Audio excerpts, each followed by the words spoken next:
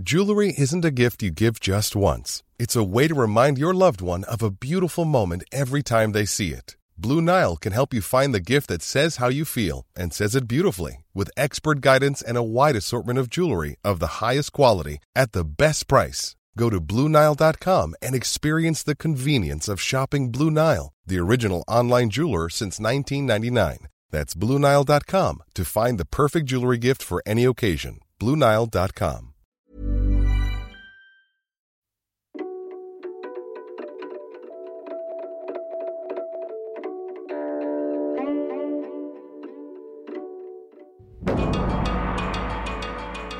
After China abandoned zero COVID at the end of last year, the world expected the Chinese economy to roar back to life. Today that roar sounds more like a whimper. China's economy is slowing. It's doing so badly that the government is hiding some vital statistics. And at the heart of that problem are Chinese consumers and their unwillingness to spend. I'm David Rennie, The Economist's Beijing Bureau Chief, and this week I'm joined by Don Wineland, our China business and finance editor. We're asking, as consumer confidence in China plummets, can the Communist Party get people to start spending? This is Drum Tower from The Economist.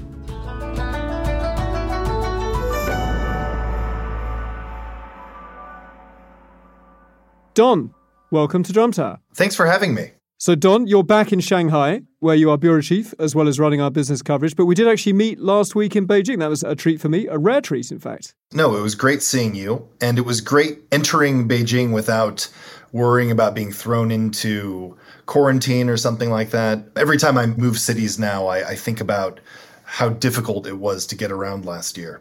Your visit, though delightful in every way, had one little dose of humiliation for me, at least, because Don, you are significantly taller than me and indeed almost everyone else. And we went for a big government meeting.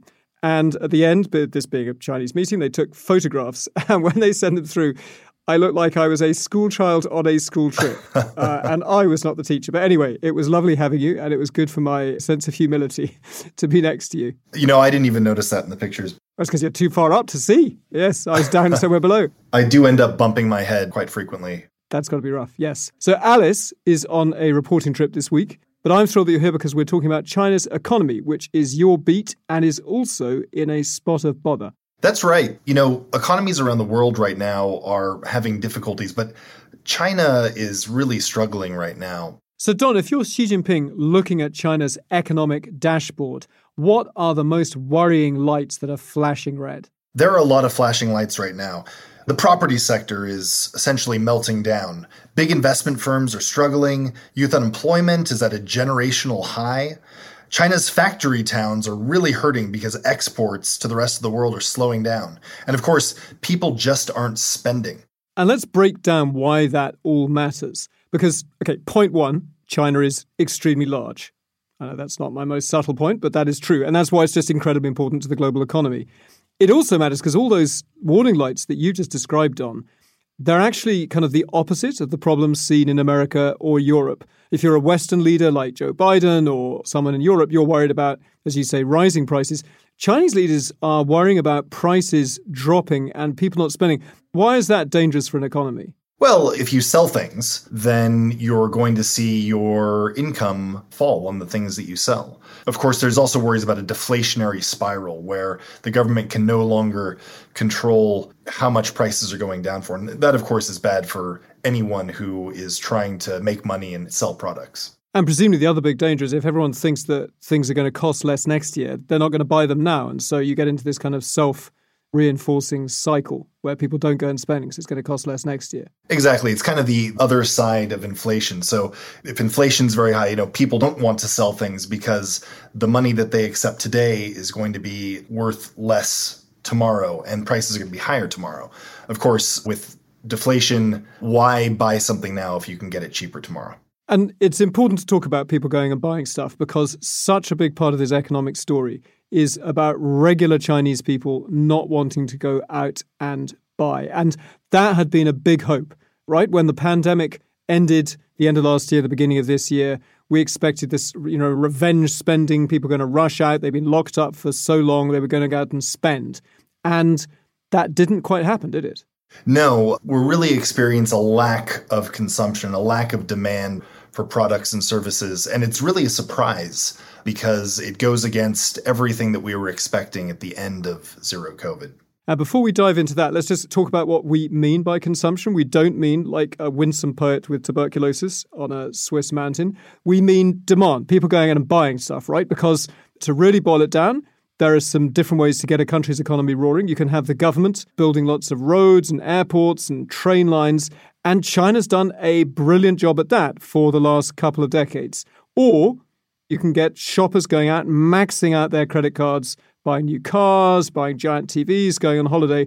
And that has been an unusually important part of, say, the American growth story. Is that a fair summary, Don? Yeah, I think that's what economists mean when they talk about government versus household spending. One of the quirks of the Chinese economy is that household spending is a much smaller piece of the pie when you compare it with places like Japan or America. Are there numbers for that? So household spending accounted for 38% of the Chinese economy in 2021. Compare that with 70% in the US. So consumers in America are generating a lot more economic growth in America than compared to China. That's a huge gap. So way more than half of the American economy is just regular Americans spending stuff. Exactly. And you can see this when you look at savings rates. So average Americans save somewhere between 6 to 8% of their income, whereas in China, it's usually above 30%. Right now, it's somewhere between 31 and 32%. But that's a huge difference. Wow. So almost a third of their paychecks going straight into the bank as savings. That's right. And this story about Chinese consumers being in a funk is something that you have been watching from Shanghai. And I was just watching from a city way to the south of there called Foshan, because I wanted to see what a slowing Chinese economy looks like on the ground. And so I went to this big boomtown. I know you've been there, Don, full of entrepreneurs, right near the border with Hong Kong, near the city of Guangzhou, a place called Foshan. Yeah, I rode my bike to Foshan in 2006. I didn't plan it very well, and I ended up cycling for several hours through this maze of factories and dirt roads. By the time I got back to Guangzhou, my face and my knuckles had turned black because there was so much pollution and just dust on the roads. It was quite a disastrous trip. I'm curious what it looks like today. Don, as a fellow China cyclist, I feel your pain. I can imagine giant red trucks passing you way too close as you kind of bump your way past factory gates. That sounds extremely scary. So Foshan is enormous. It's about 7 million people. It is very famous as China's furniture selling capital, these huge wholesale markets, particularly in its Shunde district. It's also famous because it is home to a giant, extremely troubled property company, Country Garden, Biguiyuan, which I know you've been looking at. But I wanted to meet people who can sense when the economy is slowing, when people are worried about property. And furniture selling is a pretty good proxy for the housing market, because if you don't buy an apartment, you don't need furniture to stick in it. So I went and visited a bunch of furniture malls. Oh, that's fascinating. So tell me what you experienced. It was a weirdly eerie visit to Foshan because hanging over everything is the real drama around their largest, most famous company, Country Garden. And in fact, I just, by pure chance, decided to stop by the headquarters of Country Garden. When I got there was this very strange scene, which is very obviously one of these small-scale protests that you and I see all the time. This poor, shirtless father with his daughter and wife kneeling on the roadside silently in protest, looking for help.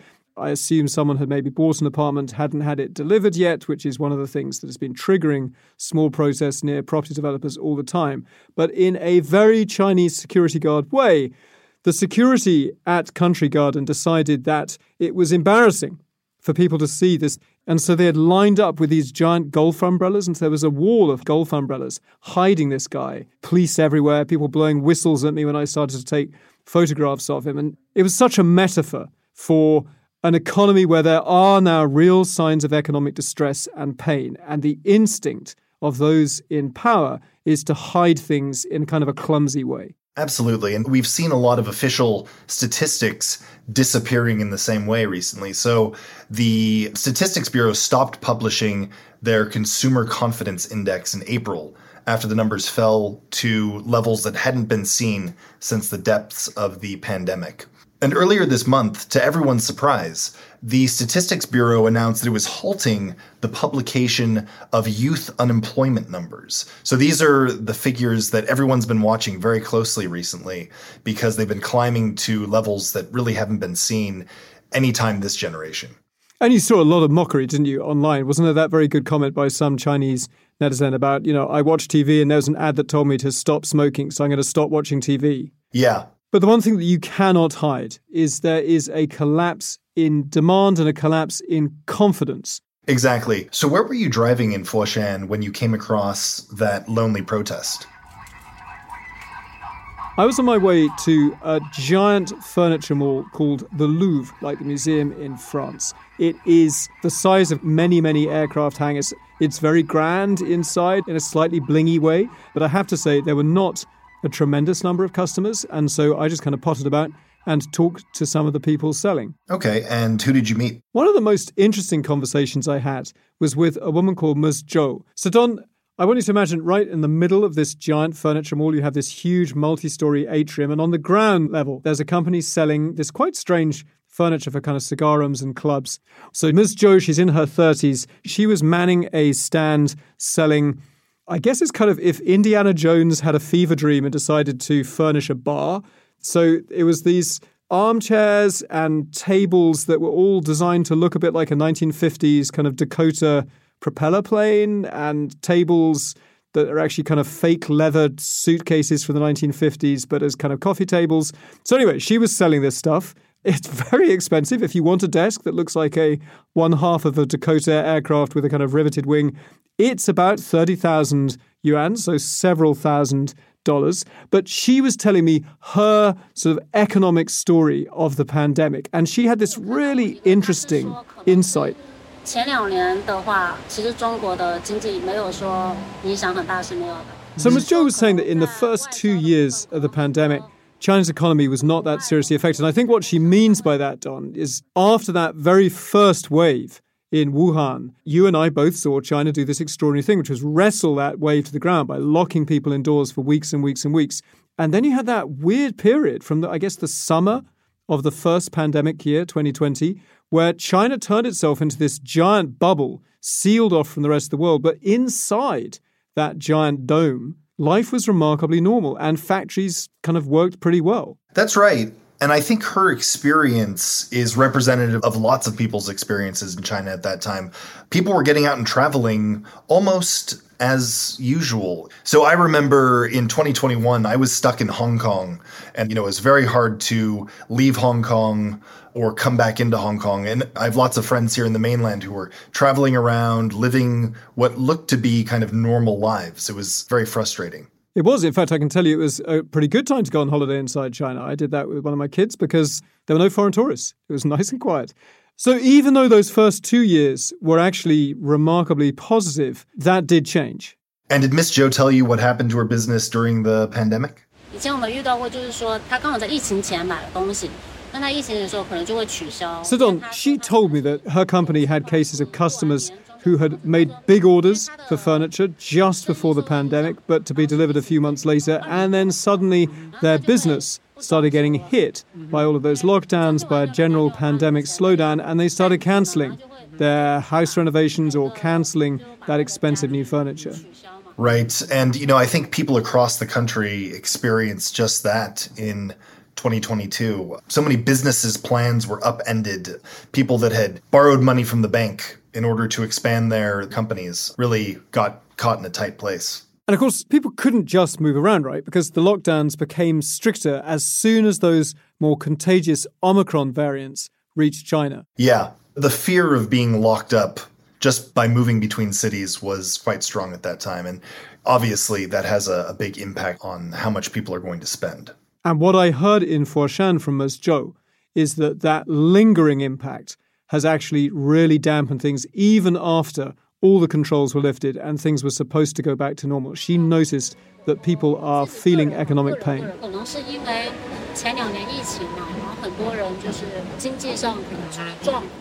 So you hear Ms. Zhou there talking about how because of the pandemic over the last couple of years, a lot of people have had economic trouble.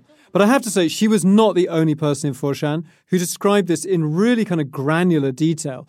I met this really interesting man in this little delivery company. It's a domestic one. They ship furniture basically around China when people buy it in Foshan. He's just a couple of trucks. He's got about 4 people working for him. He gave me little cups of tea as he was telling me his story. And he described really clearly that in the first 2 months after China opened up, so I guess March, April of this year, there was this real moment of hope that people went crazy, in his words. There was this craze for kind of going out and shopping. But then they realized they didn't have enough money in their pocket and it was time to go back to work. And now he's really having to cut his delivery prices, even as his wage bill is pretty high. And so he's actually finding life pretty tough. Yeah, so what you're talking about there is what's referred to in Chinese as 报复性消费, or revenge spending. We certainly had a pop of that in the first couple months of the year. But as this delivery person explained to you, it really does seem like it is fizzled out and it is not holding up the way the government expected. And that is feeding straight through into people's confidence about the future. You know, the delivery guy told me about how he's had to slash prices on delivering furniture across China, and that just makes him nervous. And when people in China get nervous, they start to save. And that's exactly what Ms. Zhou described. 那以前的话，他们可能就是因为意识比较稳定嘛，他们就是会消费。那他对未来的一种未知，他就会保守的去消费。So you hear her there saying that when people feel they have stable incomes, then they would spend. But as soon as the future looks uncertain, they get a lot more conservative. Yeah, the numbers are really worrying this year. So retail sales growth slowed in July when you compare it to the same time last year. It's barely in positive territory. And if you're looking at loans, the numbers for July really shocked a lot of analysts. They were less than half of what people were expecting. So these are all really worrying signals.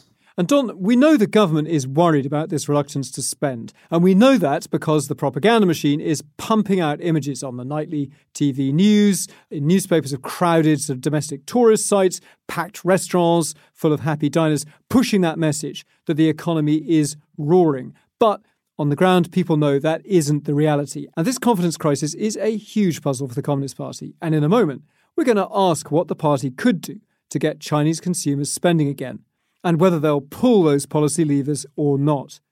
And Ms. Zhou will tell us how the uncertainty is affecting her business and her own life decisions.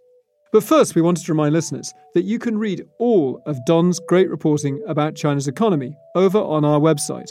But you will need to be a subscriber. If you are already, thank you. You make all of this reporting and podcasting possible. And if you're not, why not try our free 30-day digital subscription?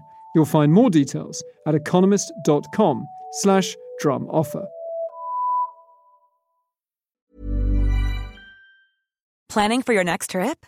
Elevate your travel style with Quince. Quince has all the jet-setting essentials you'll want for your next getaway, like European linen, premium luggage options, buttery soft Italian leather bags, and so much more. And is all priced at 50 to 80% less than similar brands. Plus, Quince only works with factories that use safe and ethical manufacturing practices. Pack your bags with high-quality essentials you'll be wearing for vacations to come with Quince. Go to quince.com/pack for free shipping and 365-day returns.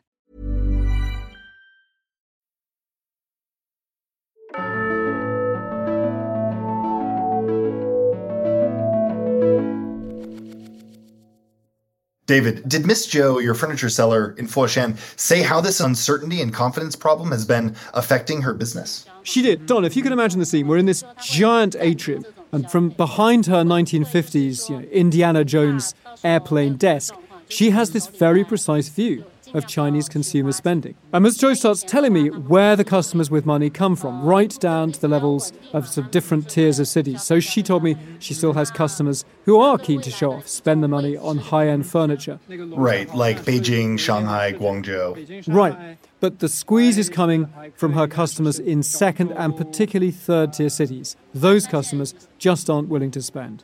Yeah, it seems like Miss Zhou really has a good eye for what's going on around the country. I mean, she's pointing out kind of where the property slump is not so serious at this point. These are the big cities. And then, of course, where we're really seeing some problems in the second and third tier cities, where there's just not enough buyers, too many flats. And in some places, they're just not completing homes as well. So when Ms. Zhou talks about how customers from third-tier cities are too scared to come to her fancy shop and buy a $3,000 armchair, she's actually putting her finger on a much, much larger problem, right? That all of those predictions that China was going to become the biggest economy in the world, this extraordinary economic global miracle, a lot of that was driven by how people thought there was going to be this enormous explosive growth in the urban middle class, driven by those cities of like 5, 6, 7 million people. And if they're not spending, then that boom isn't happening. That's right. The smaller cities are where this problem is really becoming obvious because those are the places that are seeing the quickest decreases in price. Because their housing markets were super overheated, right? And now they're cooling pretty fast. Yes, some of them saw the biggest boom and now they're seeing the biggest bust. Yeah, to be clear, the Chinese government has a record of proving its critics wrong and powering its way out of slumps. And so if Ms. Zhou is hoping that customers start walking back through her door with a kind of spring in their step, there are things that governments can do. They can hand out stimulus checks like you saw during the pandemic in America or in Europe. And yet the Communist Party isn't keen to do that. And you've seen official media saying if you give anxious Chinese households just spare cash, they will put it straight in their savings accounts. They will not spend it. Yeah, we're not really seeing them take a lot of action right now. You know, they could reinflate the housing market. They haven't done that. And I think they're trying to escape this boom-bust cycle that they've been in for literally decades. I think that also explains some of the commentary we're seeing right now in state media. So there was a recent Study Times article, this is a state-owned paper, that argued that the government should do nothing and it should stick with the status quo. But doing nothing isn't currently bringing local Chinese customers back through the door of that fancy furniture mall. And the other part of China's economic miracle, that export boom, Ms. Zhou and her fellow salespeople in Foshan, they're not sure that that's going to save them either. Ms. Zhou told me this really interesting thing about how during the pandemic, actually foreign buyers really stocked up on a lot of things and filled up warehouses in America and in Europe with a lot of goods from China, partly because they were worried that there might be disruptions because of the pandemic. You might not get that container easily onto a ship. She's also actually noticing something really important, right, Don? That is a lot of foreign demand during the pandemic was because, Americans were locked down at home. They were buying a new exercise bike, or Europeans were buying a new desk or a laptop. And that demand just isn't going to come back because it was a kind of one-off surge as people worked from home. Yep, that's right. There's just not nearly as many foreign buyers right now for these types of goods. But I'm curious, did you see many foreigners strolling around in Foshan? So Don, you know how one of the strangest things about living in China, both during the pandemic and frankly, even now that it's supposedly all gone, is there are just so few foreigners. It's really easy to be the only foreigner on a domestic flight or in an enormous provincial railway station. Here in Foshan, I did see a few foreigners, people from, say, India, Africa, Arab countries. And there was one little mall which specializes in selling things to Indian wholesalers. And actually, I had quite a funny conversation with a Chinese saleswoman about the kind of tastes that Indian buyers have and how those are different from Chinese tastes.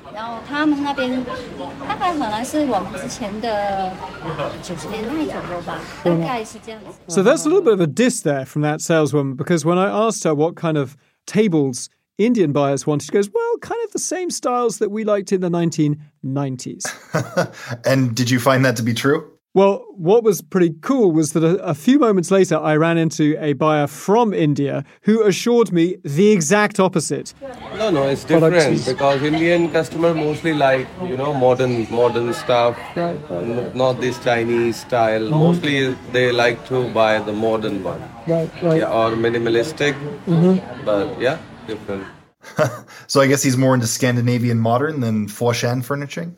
Yeah, I have to say this taste tussle, actually, that we were talking about small marble tops, tables with brass legs. But if you're Ms. Zhou trying to sell furniture in Foshan, if those foreign buyers are not spending in a really kind of lavish way, that means more competition. She's worried that Chinese factories that were used to selling to foreigners, they're going to start looking for domestic customers alongside other domestically facing companies. And so there's just a sense of more and more competition. And that's already a worry for her because as a saleswoman on commission in her big fancy mall, she is already facing more and more competition from people who buy their furniture online. So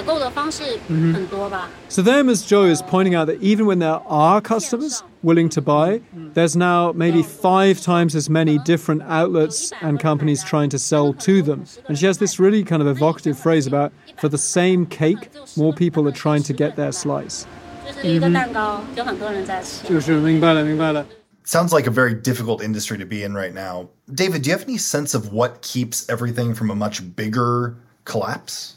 I think it's easy for outsiders to miss one big source of resilience in China, which is how much people save, as you mentioned at the beginning, Dom, but also how much housing wealth some luckier people have. So if you're in Beijing and Shanghai, and maybe you bought your home from your state employer back in the 1990s, that was like a giant one-way elevator. You know, you might have bought that apartment in the 1990s for as much as an armchair costs in Ms. Zhou's mall, and it's now worth hundreds of thousands of US dollars. And so that is a huge profit, even in a place like Foshan, not a very famous city down south. I met a woman selling hotel furniture, kind of cheap tables and chairs, and she was a migrant worker. She'd come from another province. She bought her apartment in Foshan 10 years ago. Since then, you check the prices, they basically doubled over the last decade. So if you got in at the right time, you do have a stock of housing wealth. A lot of people like this woman that you spoke with, they've experienced amazing on-paper wealth increases. But one of the problems now is that if people are worried about their housing price coming down slightly, there's this what's called a negative wealth effect, the idea that your net worth is going to slightly decrease. So that is one of the things that's really adding to this sense of insecurity right now. People just don't feel as rich as they used to, and that affects all sorts of other big decisions that they need to take. We go back to Ms. Zhou in her shopping mall in Foshan. She is really wary of making that big step onto the ladder and taking that gamble. So Ms. Zhou laid it out so clearly there. She moved to Foshan on the coast of China from a pretty poor inland province, and she was considering buying an apartment last year, but now her income just isn't very stable. She's a saleswoman, she's on commission, and she's going to have to pay off a mortgage every month. And then she starts talking about how she worries about if you're spending all your money on your home.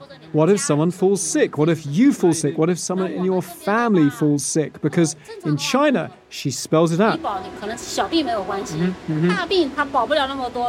The health insurance, maybe it's okay for a relatively serious problem, but if you have a really massive critical disease, the insurance just isn't going to cover you. And that is such a Chinese way of describing your economic decisions that you have to make. Exactly. When I'm listening to her talk, I keep hearing her use the words danxin and danyo, just concern, worry. And a lot of this comes back to the fact that there is not much of a social safety net, especially for migrant workers that have come from, smaller cities and moved to bigger ones. A lot of this connects back to Xi Jinping's outlook on welfarism. He's said quite clearly he's against this type of ideology that the decadent West is into. So it doesn't look like handing out checks is in the future for a lot of these people. And, it's very easy to understand the types of decisions people are making when they are worried about the future like this.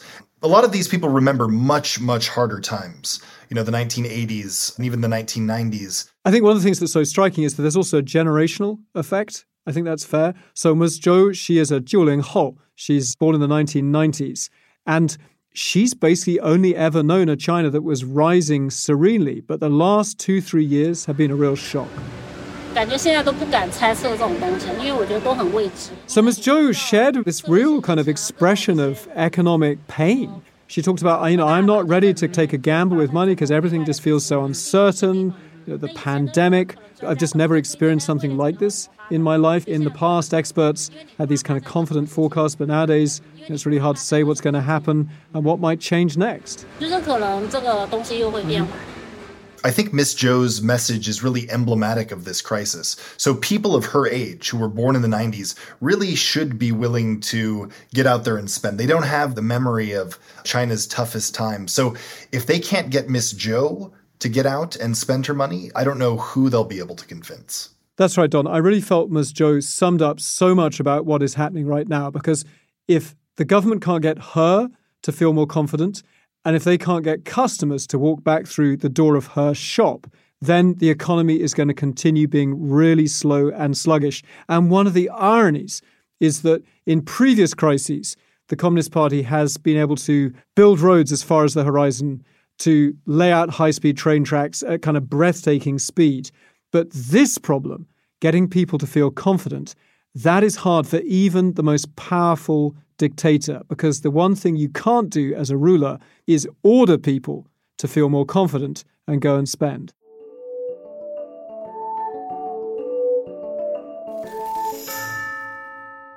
So Don, you're looking at the numbers every day. You're in Shanghai talking to bankers and financial people every day. Where do you see this going? Where's this confidence crisis headed? They got rid of one of the biggest problems that was weighing down confidence late last year, and that was zero COVID. So they've taken care of that part of this crisis. I think they need to deal with the housing crisis before people are filled with confidence and the will to spend again. And of course, Don, you and I are watching what's happening in China, but this slowdown actually has impacts that we felt all across the globe, right? Yes, of course. So I think there's good news and bad news for the world economy. You know, if you're building a new school in America or you're renovating your home, then things like steel beams may cost you less because China's not hoovering up all of these commodities like they were not too long ago. But of course, you know, if you work for a company that needs Chinese demand, companies like Airbus and Apple and, you know, hotel chains, they are really going to see an impact from this because, you know, people aren't buying iPhones. Chinese tourists aren't getting out there and spending as much money as they were in the past. And those types of companies are really going to notice that China's in a funk. And what's amazing about places like Foshan and talking to the people like Ms. Zhou is you really feel that you are in a hub of globalization. I mean, you've been to these cities, Don. Every street is just lined with these kind of enormous malls selling to China and to the world, trucks heading to ports with kind of stacks of containers heading out to the ocean.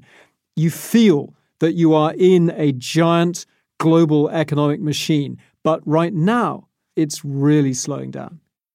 Don, thank you so much for joining me on Drum Tower. It's been great to have you, and we'll have you again soon. My pleasure, David. And thank you to everyone listening who has been letting us know where you are in the world as you listen to Drum Tower. So a hello to Uta, who listens from her home on the Bavarian-Austrian border. A hi to John in his quiet garden in Washington State. We loved an email from Simon, who listens while he walks his dog around Mont Pelerin in Switzerland. He told us that our episode about food security, the one we called Against the Grain, was close to his heart because he wrote a university dissertation called Against the Grain, the Dynamics of Reform in China's Grain Commerce from 1978 to 1994. So great minds think alike, Simon, and we won't test you with a quick Viva on that. If you want to get in touch with us, please email us at drum@economist.com. We love reading your messages. We love knowing where you are when you listen to us. Our editor is Poppy Sebag-Montefiore. Alicia Burrell and Barclay Brown produced this episode. Sound design is by Ting-Li Lim, and our music was composed by Jocelyn Tan. The executive producer is Marguerite Howell.